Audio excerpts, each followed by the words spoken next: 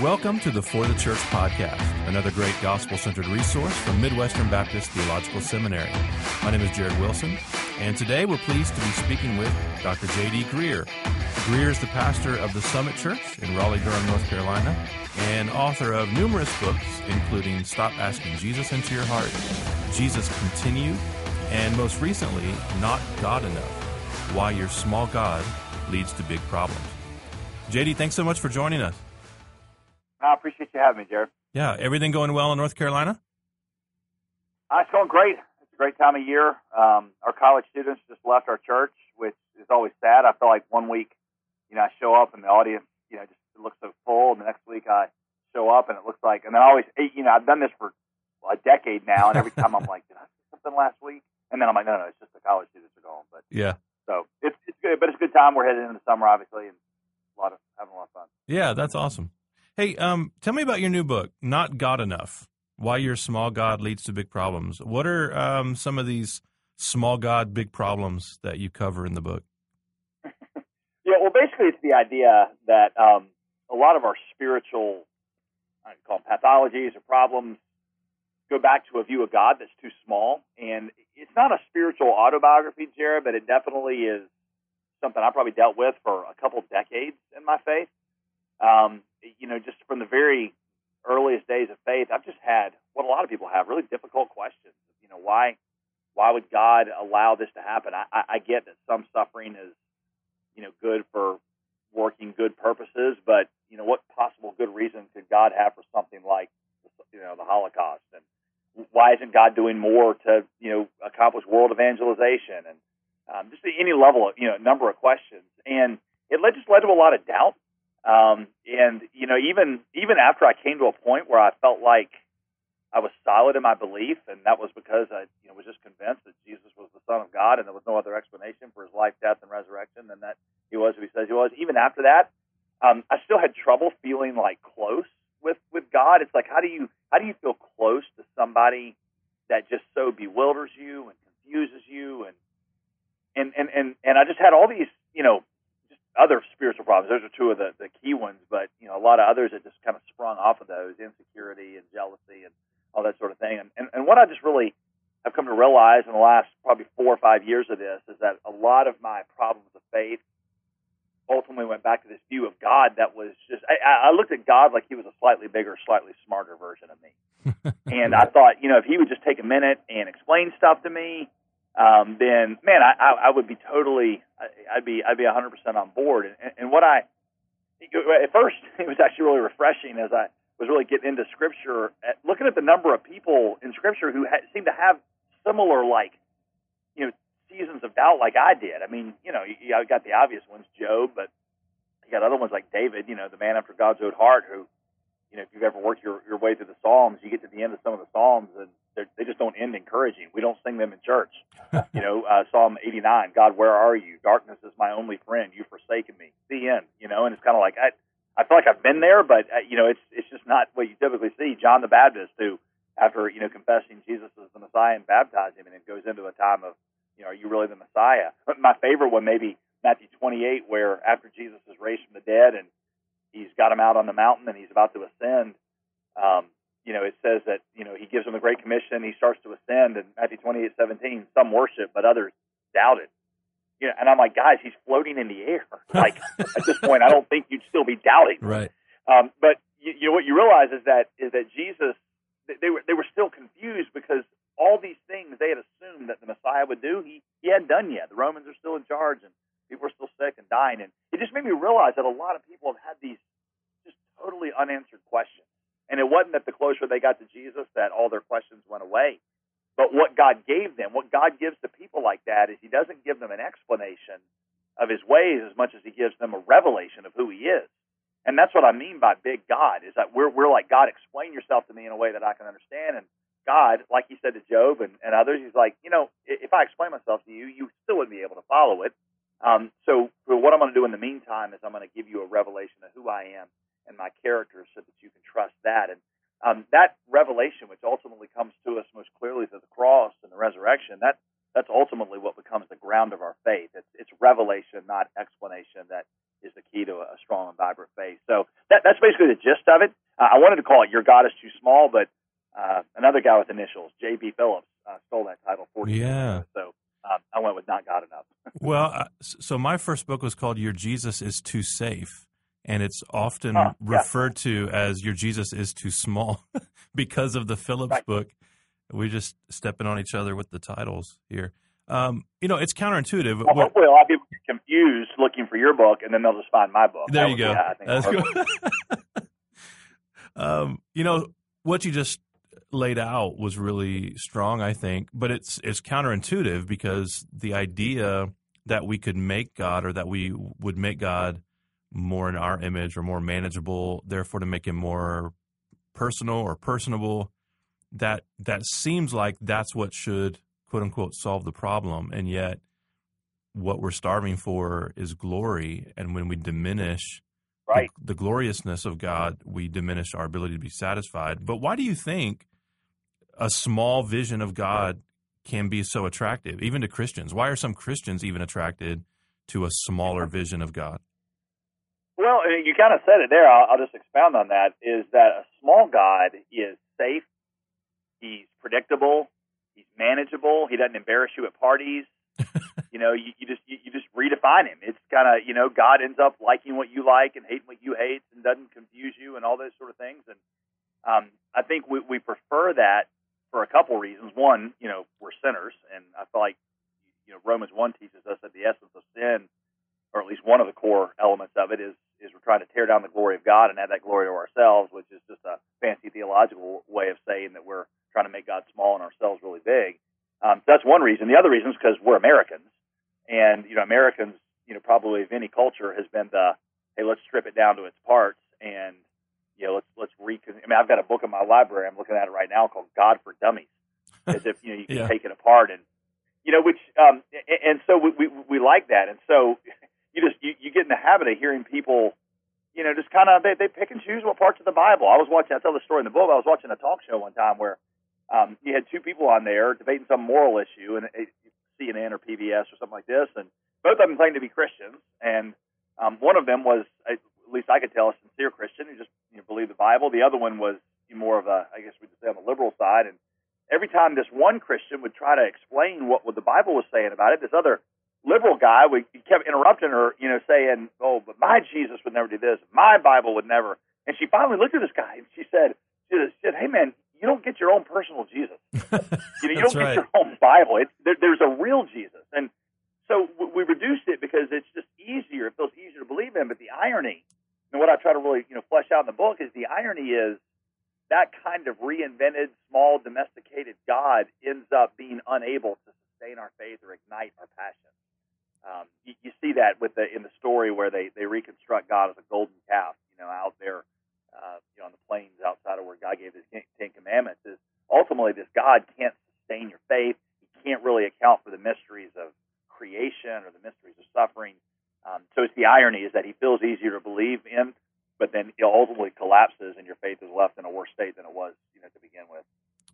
Yeah, no, it's really fascinating that it would work that way. And I think it is, as you were saying, related to how satisfying glory is in a way that we don't expect. Right. Yeah. It's like the ultimate trick of Satan is that he convinces us to stop believing in a God who never existed in the first place. Right? Yeah, right. So you got these people that lose their faith. I'm like, well, the faith that you had in the God that you had made up wasn't real anyway, so you maybe need a fresh start with just receiving God on his terms. Yeah, well, and it makes me think also of historic church movements and gospel recovery movements, revival. I've heard it said, and I'm not sure if it's true, I haven't checked this, but I've heard it said that most of historic movements of God, big movements of God in church history have proceeded from the recovery or the preaching of Paul's letter to the Romans. I don't remember. I think I heard Ray Ortlund say that once.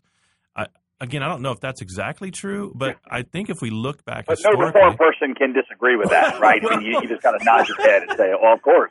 Yeah, well, but even apart from that, when we look at the historic revivals, First Great Awakening, Reformation, what have you, we do see that the vision of God that they're casting, regardless of the text that they tend to be preaching from in the churches or what have you, is this very expansive, gigantic, this universe encompassing glory that comes from the one true God. And I think there's something to that right. Trying to diminish and make God into sort of the God Junior, or the God who's sort of the sidekick for your personal self-improvement, doesn't seem right. to captivate or create this kind of revivalistic movement, I guess. Yeah, absolutely. And I'll just to affirm that with a personal kind of illustration of it. The book that probably saved my faith, I put that in air quotes, but saved my faith at a time when I was at one of my lowest, is when I was a missionary with the International Mission Board. Was overseas doing faithful mission work and doing all the things I was supposed to be doing, but just had all these questions about, God, why are there so many Muslims that have yet to come to faith in Christ? Why don't you do something about this? And the book that did it was not an apologetic book. It was John Piper's Desiring God. Oh, wow. And because in there, that book is built on the idea of a big God. And I saw, that was where I didn't know how to articulate it, but it was where I saw that just my entire approach to God was so man-centered. Proverbs 1:7 tells us the fear of the Lord is the beginning of wisdom. And the fear of the Lord was what I tried to skip in my faith. I thought that, God and I are pretty much peers. He's a slightly bigger, slightly smarter version of me.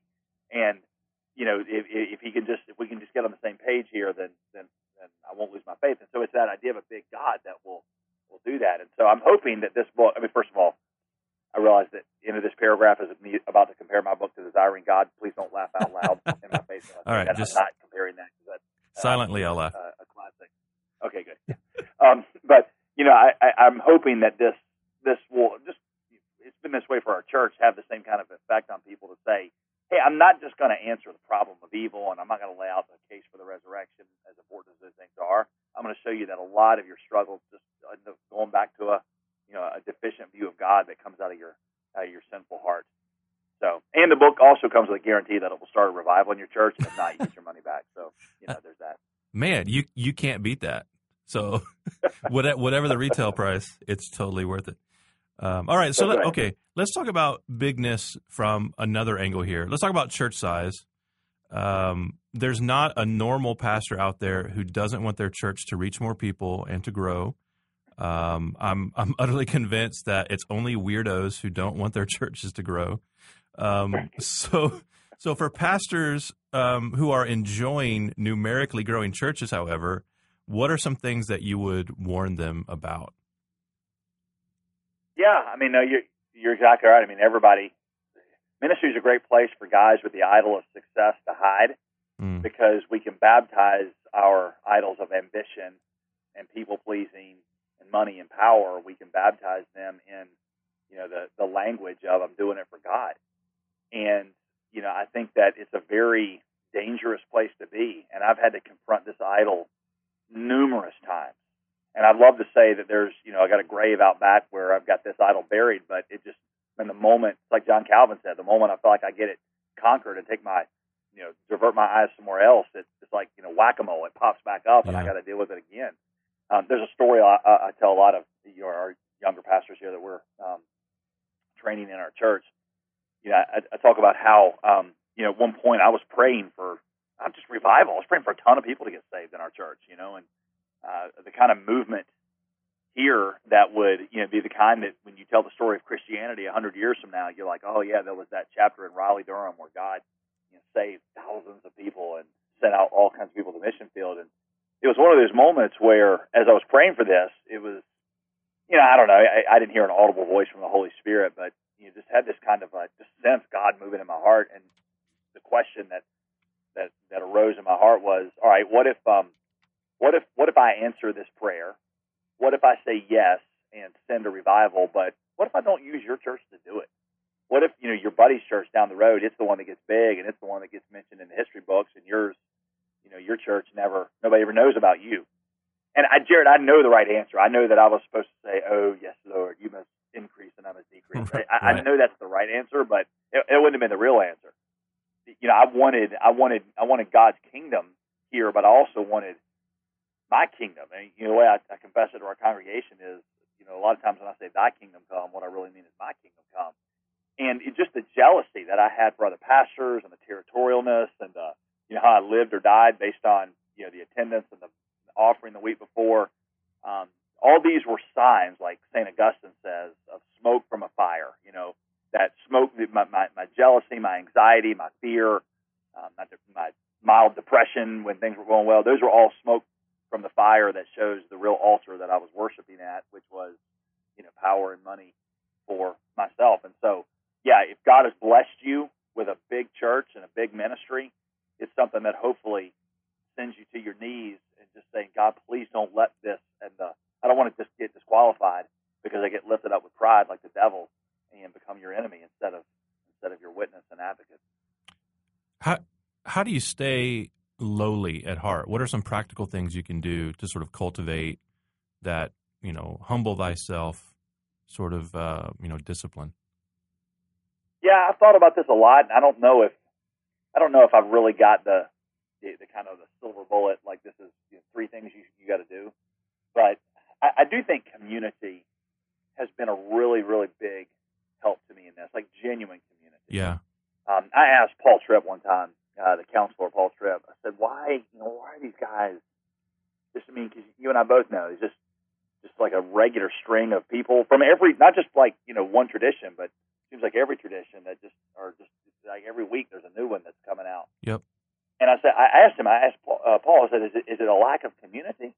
And he kind of paused for a minute and did that, kind of weird look off into space thing he does over his mustache. And he says, no, he goes, all these guys have community. He says, they're all extroverts. People are involved in their lives. He said, but what most of them don't have is pure community, like people who can really look into their lives and just see, like, hey, you're not in a good place right now. Yeah. And he said that leads to the second kind of problem that these guys have, and they forget the power of indwelling sin, that you never really graduate past your idols. You can get some victory over them, but they're still in there. And he said it's ultimately community that helps you identify those. I think it was David Pallison who says, things that grow in a secret garden always grow mutant. And so if you don't have people that are looking in there, so it's been helpful for Veronica and me, my wife and I, very practically. I mean, things like, we're in a small group with a bunch of normal people in our church. I have numerous friends that I meet with around here that don't work for me and aren't that impressed with me, and their paycheck doesn't depend on them keeping me happy, and they're life-giving. I moved into a neighborhood with a couple of families in our church that we're really close to, not all in the same house, but in the same neighborhood, where we just we're involved in each other's lives on a like a regular kind of rhythmic basis, and it's been so like life-giving for us that I would say that's been a big key to staying. The nature of being a successful pastor is you start to pull away, you start to feel isolated, you start to believe what other people say about you, the good things, and then it's messy to get involved in people. But I would just say don't trade it. My wife, she's got the greatest statement on this. She says she's always pushing me to not go for the next stage, or not to try to go for the next rung in the ladder. She says fame is making yourself accessible to a bunch of people you don't really care about at the expense of those that you do. And she's like, our quality of life as a family and your health as a man is not going to be determined by the size of the stage you stand on or the amount of books that you sell. It's going to be determined by just normal relationships with people who aren't that impressed with you, where you wash their feet and they wash yours. So, again, that's not a huge full-orbed answer, but at least something practical that we've been pursuing. No, that was a great word. No, that's a great word. All right, let's take a moment for a coffee break and hear from our friends at Midwestern Seminary. Midwestern Seminary's Doctor of Ministry degree program is your next step in training for local ministry. The Doctor of Ministry program at Midwestern Seminary is designed to equip and train leaders with a commitment to the local church. With multiple emphases available, including counseling, church revitalization, expository preaching, leadership, and missions, among others, your program provides the equipping you need in practical theology for direct church work and ministry leadership. And because all of our doctoral programs are modular, You don't have to leave your current ministry to pursue your degree. For more information, visit mbts.edu today. That's mbts.edu.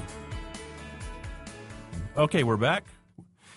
All right, we're back. We're speaking with J.D. Greear, pastor of the Summit Church, Raleigh-Durham, North Carolina. J.D., I want to ask you about developing a missional culture in your church. How do you cultivate a sending capacity for a church?